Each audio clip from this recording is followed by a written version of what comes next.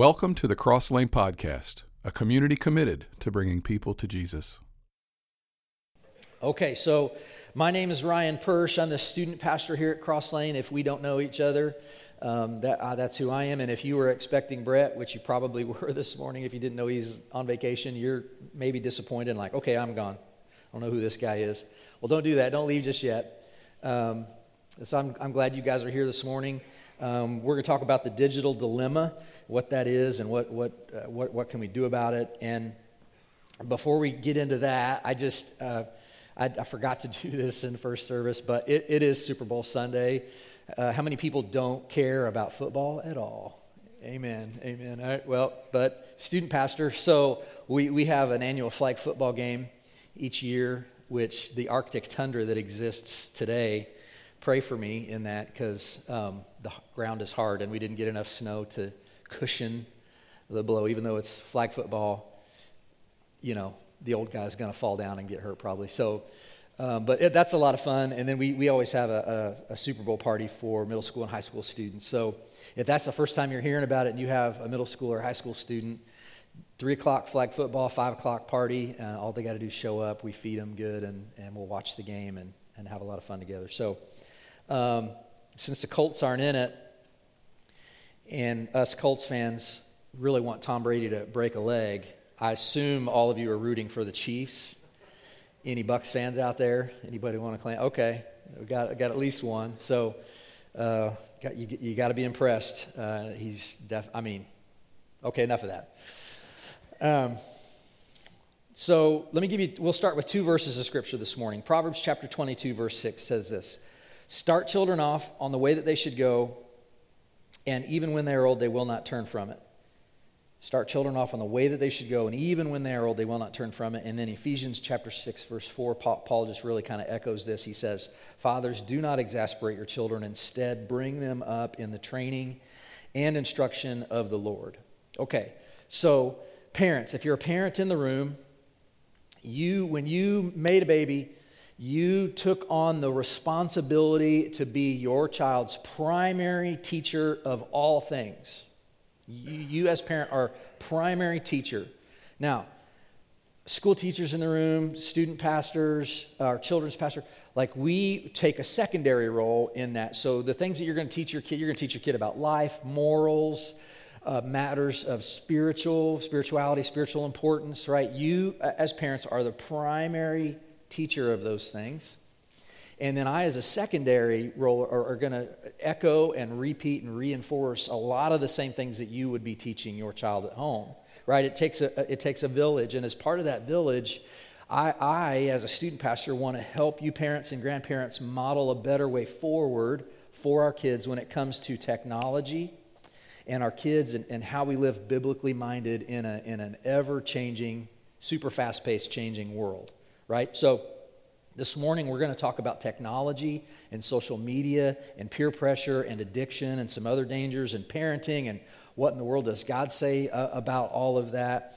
And if you're here today, and even if you don't have children or you are children, you're older and don't have any kids, or you've had kids and you've raised them up and they're gone and out of the house, I'm still glad you're here. I still think that some of what we're going to talk about today applies to you. And how can I make that statement? Well, do you have a cell phone? Do you have a computer? Are you plugged into the World Wide Web? Do you know people that have computers? Do you work with people that use computers and technology? Right. So, or maybe is using social media. Like we all know someone that we love that's connected to the world, to the World Wide Web. So we're going to talk about this morning just how is it affecting us. It's going to be a little bit different maybe than what you're used to. We've got some videos that are going to accompany the teaching this morning. But I think there's something in this for all of us. So this is, you get to respond. It's okay to raise your hand in church. I want you to, I'm going to ask you a couple questions. So how many of you guys that are here today think that cell phones and or social media is addicting? Anybody think? Okay, majority of the people in the room. How many people, now adults, this is to adults, how many people that are adults here today think that your child or grandchild is addicted to cell phone and or social media? Okay, lots of hands going up for that one too. Okay, for you kids in the room, this one's for you. How many kids in the room think your parents are addicted to cell phone or social media? Okay, we got some hands going up. I mean, now the parents are mad at me, but that's okay, because we all have the capacity to be addicted to something, and technology's got its claws in us, in a lot of us. So one of the videos we're going to watch this morning is about how addicting that technology is. So check this video out. Addicted to technology? Yeah. I could stop if I wanted to, but I don't want to.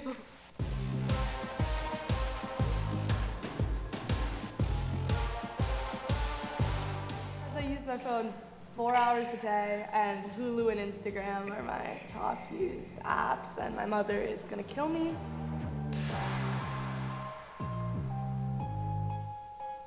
This week was 5 hours. I use my phone for 6 hours a day. On an average per day on like a weekend, I'd spend 2 hours on my iPad and 3 hours on VR. I play video games, I watch YouTube. Weekly total is 45 hours and 26 minutes. 44 hours and 3 minutes. 52 hours and 20 minutes.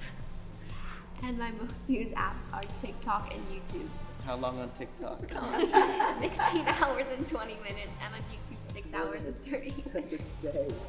It's so addictive. I would say I'm very addicted to VR. I mean, it's a very addicting thing. I talk about it like 24/7.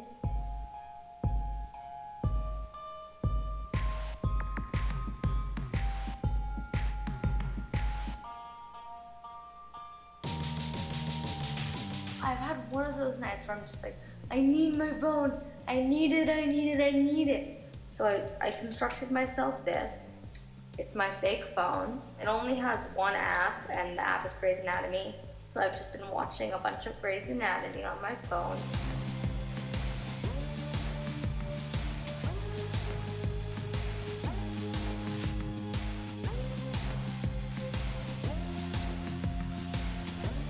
I needed my phone to make me feel better just for a minute.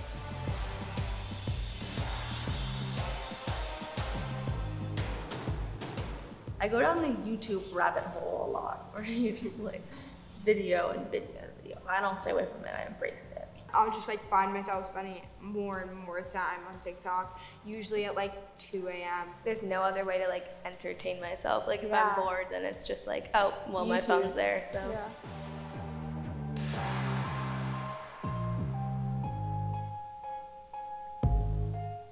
I just wouldn't be able to talk to anyone if I didn't have Snapchat. I'd feel completely isolated. What people put on their Instagrams isn't like their everyday life. It's like the highlights of their lives. It's the sort of best parts. And when we try to make their highlights our whole lives, it gets kind of like obsessive. I feel like the amount of likes you get kind of ends up validating whether or not it's a good photo or it looked pretty in the photo. Other people liking it is like, okay, they like me. I'm okay, I'm good. I value likes in the same way I like getting compliments. Nobody doesn't want a compliment. I use my phone a lot as a stress relief because there are a lot of things I have going on in my life. I don't have to worry about if my friends like or do not like the posts and the social stress that I get. What's addictive about Instagram is, just it's an endless bowl of soup. You just keep going, you keep scrolling. I feel like I wouldn't have any friends if I didn't have my phone. If nobody else had a phone either, I don't think it would be much of an issue for me. But it's the idea of like me being the only one without social media or me being the only one without a phone and feeling like I'm the weird one. I'd say that the only real problem is Netflix. But after a week, I've gotten used to not being able to watch it. But I am exercising my restraint, and I guess that's good for me. I also put a cap on my social media. I thought would be fun, shake things up, so I can only be on Instagram for 1 hour a day. Do this to myself. Yeah, having social media definitely made me feel bad. I feel like living in a non-digital world is like a lot better than like scouting like your life for like pictures.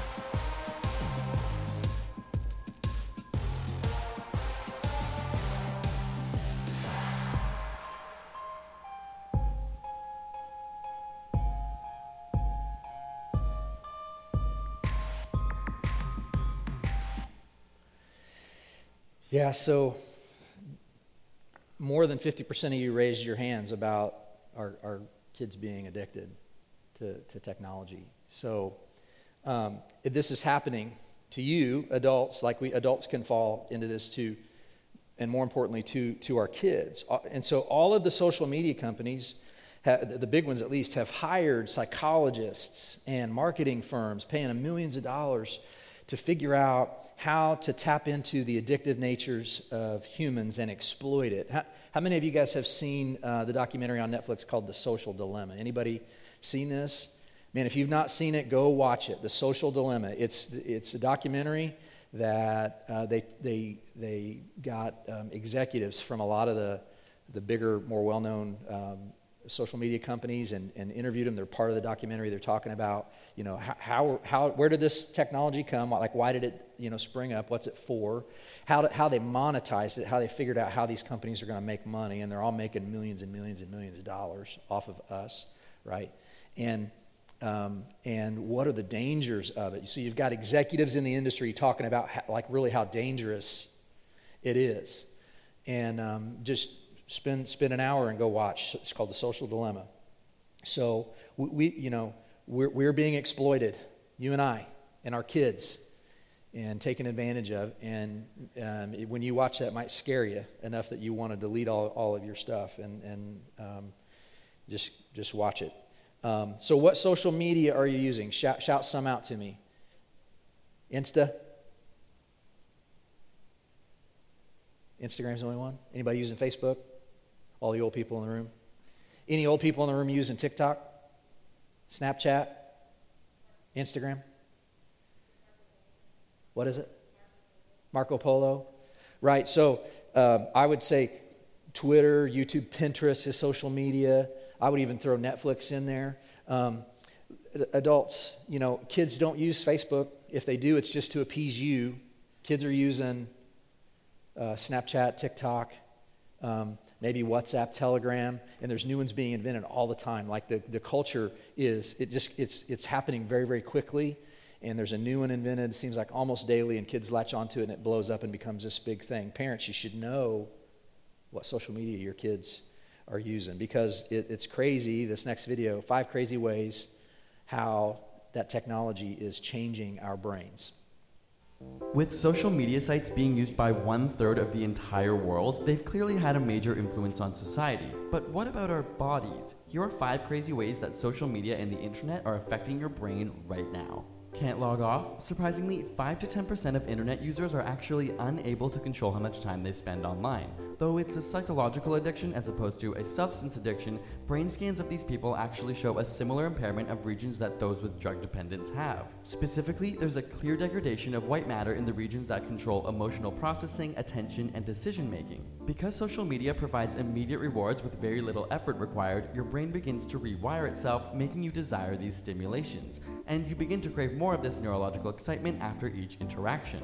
Sounds a little like a drug, right? We also see a shift when looking at multitasking. You might think that those who use social media or constantly switch between work and websites are better at multitasking, but studies have found that when comparing heavy media users to others, they perform much worse during task switching tests. Increased multitasking online reduces your brain's ability to filter out interferences and can even make it harder for your brain to commit information to memory. Like when your phone buzzes in the middle of productive work.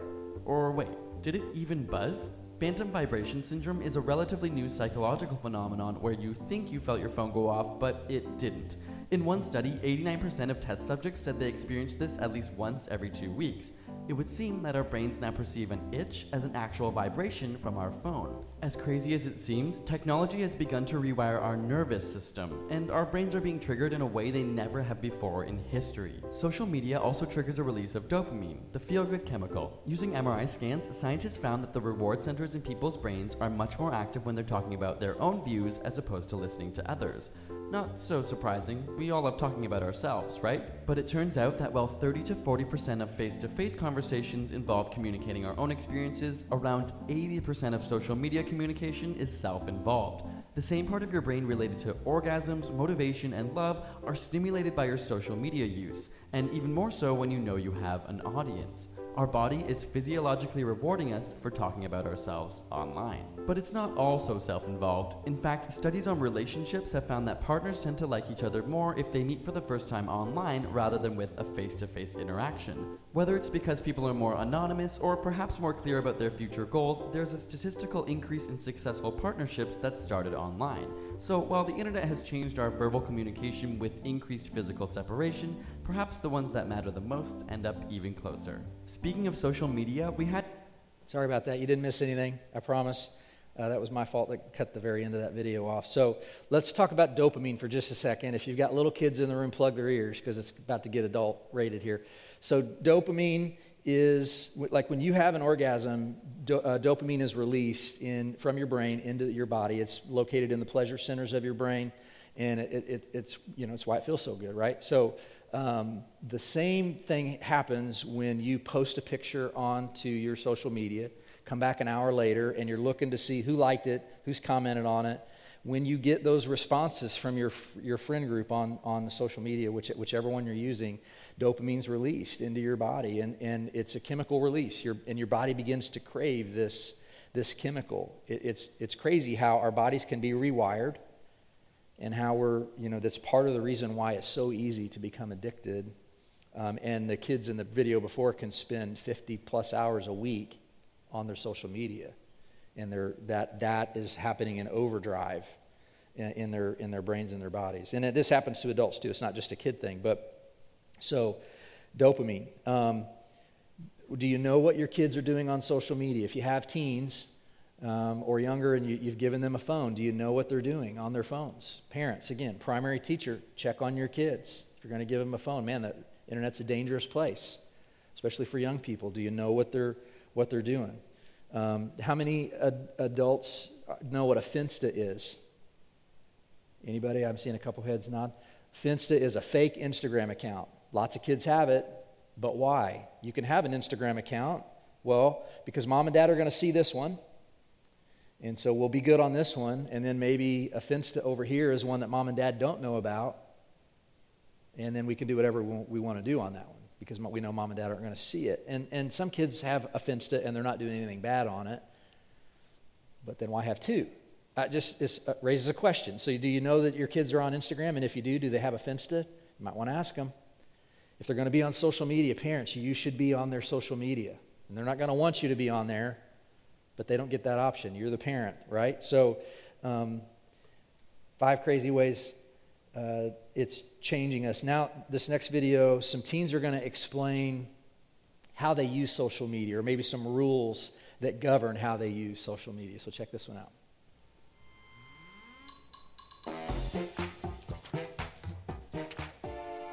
On Instagram, don't post photos of food. That is something that you can put on your Snapchat stories, but if it's something that no one really cares about, don't put it on your Instagram because people are just going to get annoyed with your account. On social, I never post like millions of selfies in one day because I know that bothers people. Even on Snapchat, if you post many times a day, it's kind of annoying.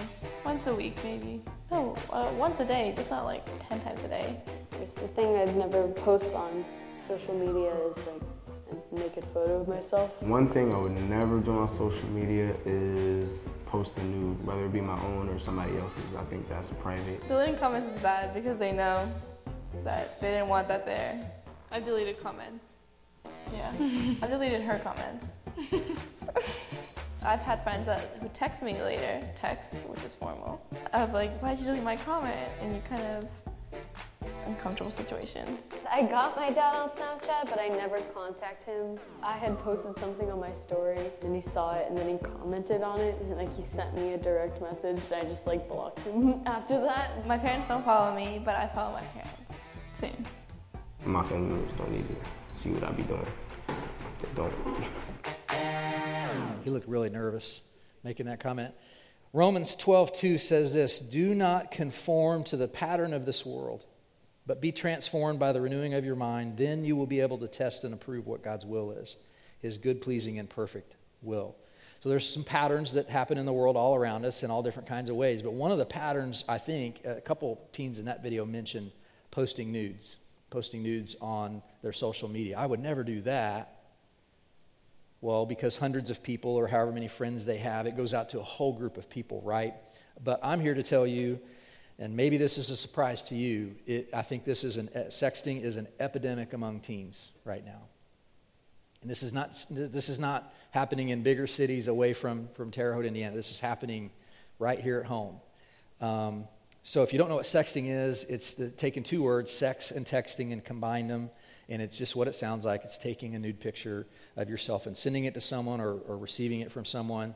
I really think this is an epidemic, and I did a scientific study, really very unscientific, but 3 or 4 years ago, every year I do a dating series for the teens in youth group. And we'll talk about dating relationships, healthy boundaries. We'll talk about sex from a biblical perspective and all that stuff. The whole world's talking about it, so the church should be allowed to talk about it too, right? So we do this every year, and 3 or 4 years ago I was getting ready to launch into this series, and my son had his girlfriend at the time over to the house, and I did my very scientific study and asked them, like, hey, you guys, they both were at Terre Haute North. I said, hey, how many of your friends do you think, or your peers at school, are sexting? And Noah was like, 80%, Dad. So high, right? It's a high percentage. And his girlfriend was like, oh, no, it's higher than that. Most everybody's doing it. And I was in the 5th grade, had my first boyfriend in the 5th grade, and he sent me a nude pic in the 5th grade. Now, that may be an outlier, although I don't think so. It's happening. It's happening younger and younger and younger.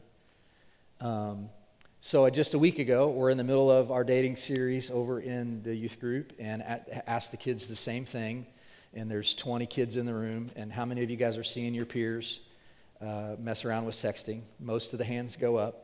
And this particular evening, I had my small group for the evening was a group of 4 middle school boys, and I asked them, like, are you? Because I know it's happening in high school, but like middle school, I'm not as sure about how prevalent it is. And they're like, oh yeah, Ryan, everybody's doing it. Matter of fact, at school last week, I was in a hallway, and a guy had his phone out, opened up a picture that a girl had just sent him.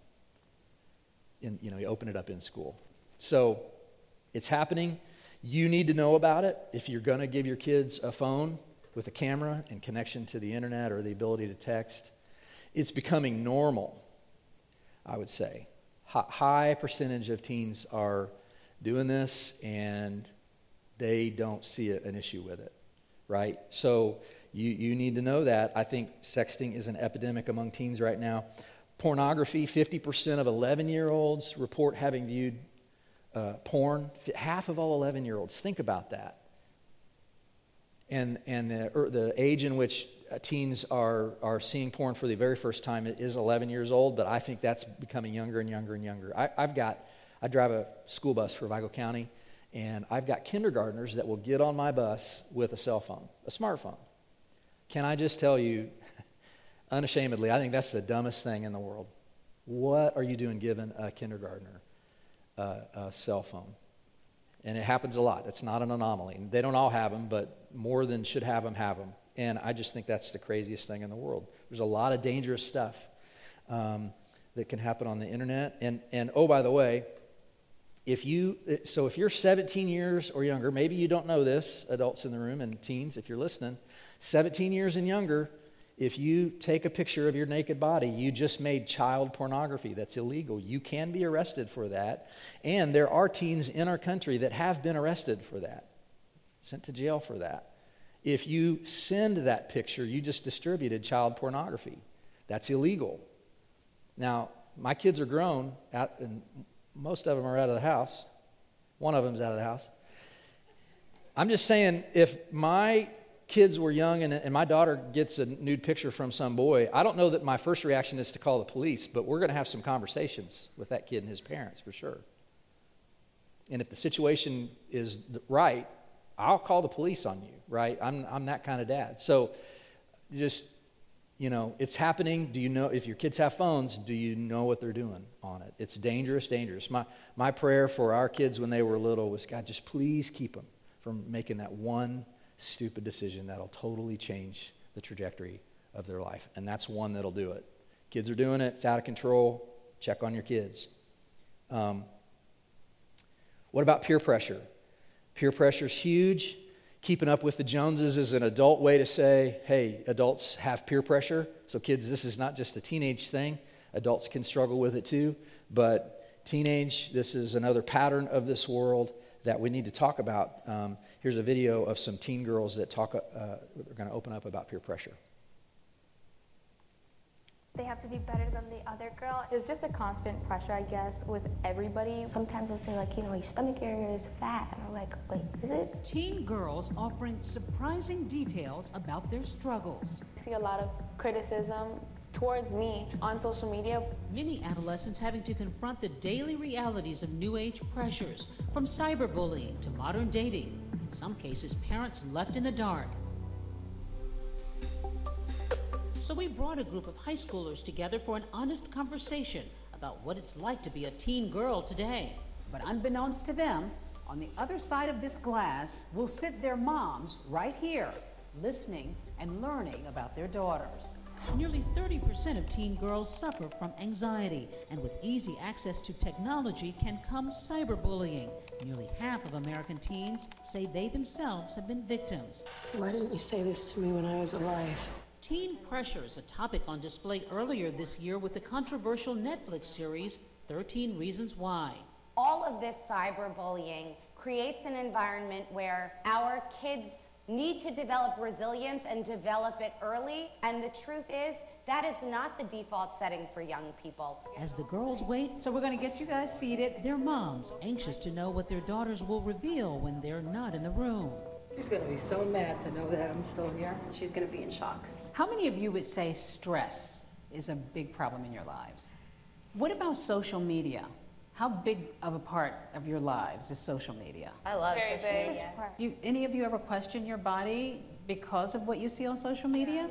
I've been so focused on just like not eating past 7 and drinking water. Like on Instagram, like I follow people like Kendall Jenner and Kylie Jenner, and they all have this like time measure, like body image that everyone is expecting from this generation. So like I have a lot of self-confidence, like I don't hate my body, but I always feel that there's room for improvement all the time. There's no question that social media has a lot of positives, but the problem is we're measuring our self-worth by how many people like what we're posting. There was a time where if someone insulted us growing up, it was to our face. Now, those hurtful commentary lives online.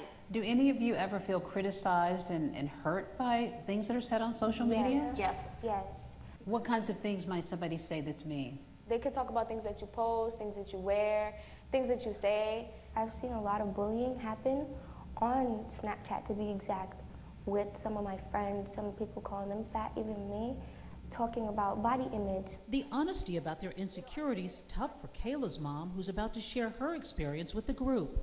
A lot of my friends think that I'm anorexic because I'm really skinny for my age, and sometimes it can hurt, but gotta grow tough skin. I used to get bullied in middle school and elementary school because I had a unibrow, I wasn't the skinniest girl. What about relationships, dating, and guys?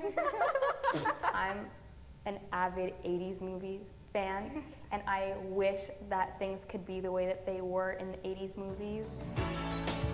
All my instincts. Gone are the days of John Cusack outside your window in Say Anything, replaced by texting and Snapchat, emojis in place of emotion. What is it that they had in the 80s that you don't see so much now? Having to actually make effort, and now I think that with things like sending a message, people say things that they don't mean, things get lost in translation. So you want people to talk more? Usually people just want to like FaceTime and text. You don't know what someone fully says or means. Our young people speak in emoji and shorthand, and the fact is, relationships require nuanced, thoughtful, intimate conversations, and social media doesn't provide for that. What celebrities do you compare yourselves to? Do you look up to? Kardashians. Oh my gosh, did you have to say that? Well, Kendall Jenner specifically, like she's like all natural compared to the others. I feel like she's like so perfect to be like all natural like that, and she's so beautiful. My biggest influence is Ariana Grande because she has such a good voice, and I find that she is someone to look up to. If your moms were here, what would you want them to know about your world? One thing I would like to say to my mom, like in general, is that I may not show it all the time, but I do appreciate her. That I love her so much for the like self-confidence and being like really my best friend. Why don't we just talk to your moms now?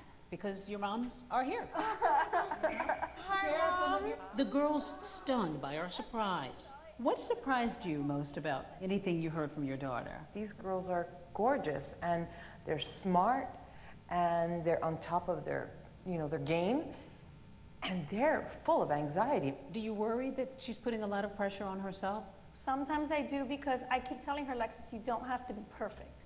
And she tries very, very hard. You know, with the makeup, hours of makeup. And I'm like, what happens to concealer, foundation, and powder? You walk out the door. She's very emotional, so she lets things get to her easily, but she's definitely has grown a lot. She's definitely not the shy girl, quiet, reserved girl that she used to be. Do you worry about that social media impact? I do, one, because Kayla's brown. She was on the bus, and it was kind of like, why don't you go home? You Arabic, you don't belong here. Then it went on social media. Moms getting a rare glimpse inside the minds of their teen daughters. Now, perhaps more important than ever. For Nightline, I'm Deborah Roberts in New York.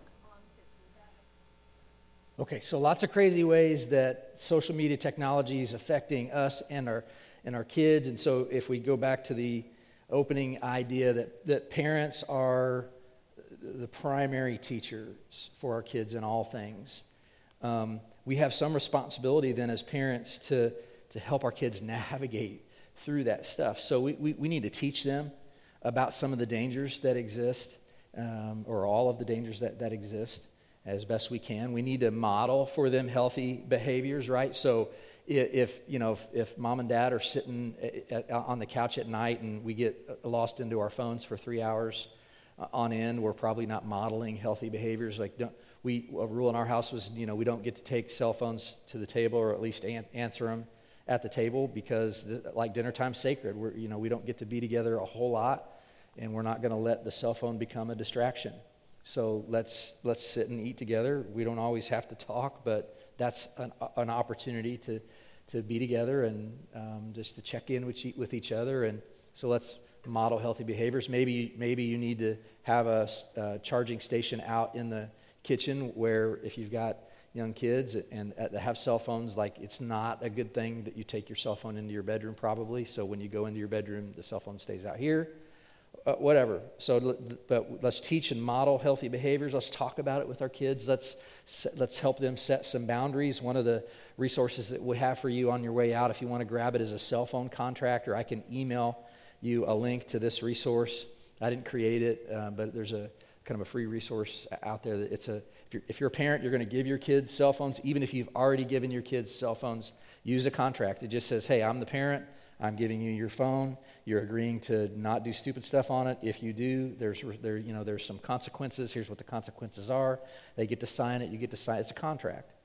And so that your kids know right up front, this is what I can and can't do on my phone. And if I break a rule, there's a consequence. Hebrews chapter 12, verse 11 says that no discipline seems pleasant at the time, but painful. And later on, however, it produces a harvest of righteousness and peace for those who have been trained by it. Like, none of us are going to sign up to be disciplined. Nobody likes that. But especially for our children, the Bible teaches that there's a harvest of righteousness that comes when you discipline. So I've got 4 brothers. My mom every year gets us a silly T-shirt for Christmas. The shirt this year was, I'm a wooden spoon survivor. Almost wore it this morning. Listen, I was spanked. My kids got spanked. I turned out okay for the most part. There's a couple people in the room that might disagree with that. But let's set spanking aside. However you discipline your kids. Like, be a parent first and a friend later. Like, you can be a friend to your kids when they're grown up and out of your house. But while they're with you, you really get a short time. Be a parent. Part of parenting means discipline. Discipline your kids when they do something they're not supposed to do. Discipline them, whatever that looks like for you. Okay, discipline. Don't run away from that. Give your kids healthy options. Use the contract as a resource. You can go outside. You get to spend an hour on your phone, and then you're going to go outside and play, like shoot some baskets, throw a baseball, go to your friend's house. You don't get to take your phone. Like, go be with your friends, like things that we used to do growing up. set some boundaries for them on social media. You can spend X amount of time a day. You don't get to spend 54 hours a week on social media or on your phone. That's crazy, right? So help your kids in that. Work through it. And Matthew chapter 6, verse 33 and 34 says this. It says, "But seek first his kingdom and his righteousness." Seek first God's kingdom and God's righteousness, and all these things will be given to you as well. Therefore, do not worry about tomorrow, for tomorrow will worry about itself. Each day has enough trouble of its own. Let's, as parents, let's seek God and his kingdom first and foremost. And let's help our kids know what that looks like.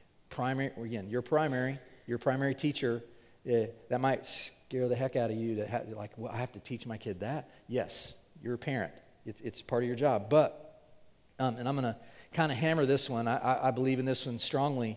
The next couple of things, so for your kids, first of all, pray for your kids. Pray for your kids.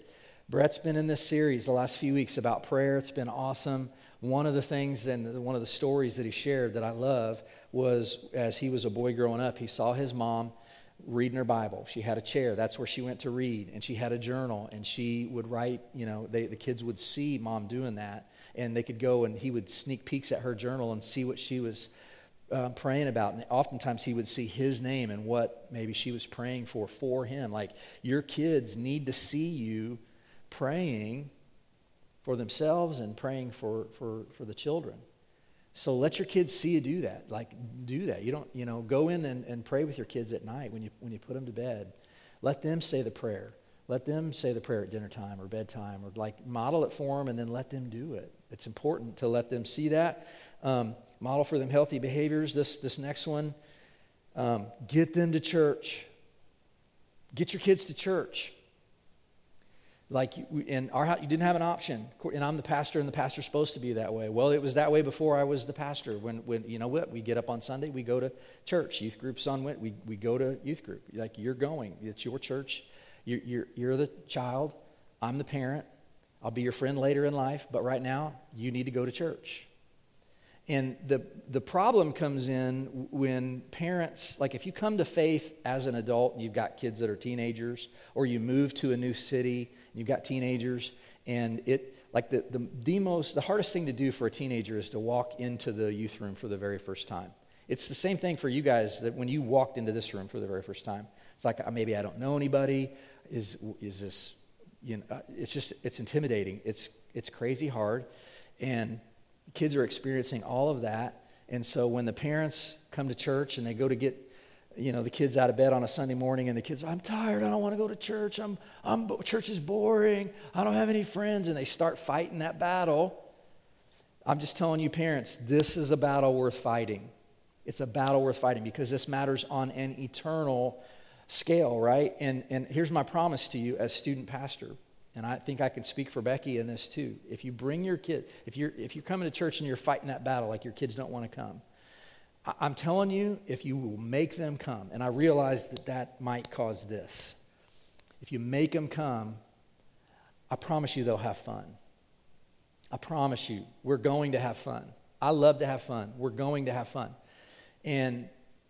But if you make them come, what's going to happen is they're going to have fun, but they're going to make some friends. Eventually, they'll make some friends. And it might be 2 weeks or 2 months. I don't know. It could be a long time. But if you will fight that battle now, eventually that'll go away because they'll come and they'll enjoy it and they'll make some friends. The best thing you could do is send them on one of the trips that we'll take. We're having a party tonight.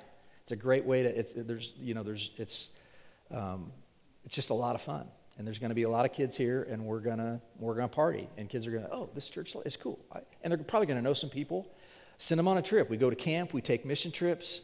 If you put them in a van for a couple hours or for a weekend or a week at camp or whatever, they're going to make some friends. And that battle that you might be fighting right now will eventually, hopefully, go away. No guarantee. I can't guarantee it, right? But I'm just telling you, if you will fight that battle, and because it matters. I've had this conversation with a mom who didn't make her kid come to church because he fought her. I'm not going. I don't like church, Mom. I don't have any friends there. It's boring. He had all the excuses, and she's like, okay, you stay home and sleep. We're going to church. If you want to come, you can come. But she just didn't. She got tired of fighting it, right? And he turns 18, and he declares he's an atheist, and mom freaks out. Ryan, can you have a conversation with my son? And I'm like, I will. I would love to. But I don't have any magic bullet that's going to magically convert your kid from an atheist to a Christian. That's way too much pressure for me. And what I didn't, and I wasn't harsh with her on the phone, but I'm thinking, like, you've neglected 18 years as your role as the primary spiritual teacher in your kid's life, and now you want me to fix it. Yes, I'll have the conversation, but wow, that's a lot of pressure. So, man, don't get to that place. I've had this conversation a ton. I understand kids are manipulative. We know how. I can remember doing it with my mom. My kids did it with me. They know how to manipulate us into giving them what they want, and we cave all too often. But this matters on an eternal scale. So make your kids come to church. Grandkids, there's grandparents in the room that will go out of their way. Mom and dad don't come to church, but the grandparents will go and get their kids and bring them. If you're a grandparent, you've got grandkids, and they're not going to church, go pick them up and bring them. It matters. The easiest way to capture a kid's heart for Jesus is when they're young. When they're young. So if you get them here, Becky and my job as children's pastor, student pastor, is we're going to echo and reinforce and teach a lot of the same things you're teaching at home. It's going to make your job easier at some level. I can remember my daughter having a conversation with one of our youth sponsors, something that we would teach our kids. We taught them since they were born, and we're in youth group one night, and Diane Hansen, one of our female youth coaches, she was having a similar conversation with our daughter, and Abby's like, ding, light bulb, oh, okay, that sounds cool, I understand that now. And I'm over here like, we've been teaching you that since you were born. But it was a different voice, saying the same thing, but maybe in a little different way. And I was like, oh, that's cool. That's cool to see her get it. So just know, our team of volunteers and our staff are going to echo and reinforce a lot of the stuff that you're trying to teach as parents, and at some level it's going to make your job easier as parents. So get your kids to church. Get your kids to church. This is too important to not. If you're here in the room and you don't have any kids and you're like, I just wasted an hour. No, you've probably got technology. Understand how you're being affected by it. Now go and you get to educate those around you to some of the dangers that exist outside of this room, right? So with your coworkers and your family members, like, teach them, man, put that cell phone away. We're having dinner, right? So let's pray, and then Tracy's going to come up with some announcements. Father God, thank you for your great love for us. Thank you for the role and responsibility that we get to play as people in this world. You invite us into your kingdom work. And so whether we're parents or not, we're coworkers, our lives are being affected by this technology in crazy ways.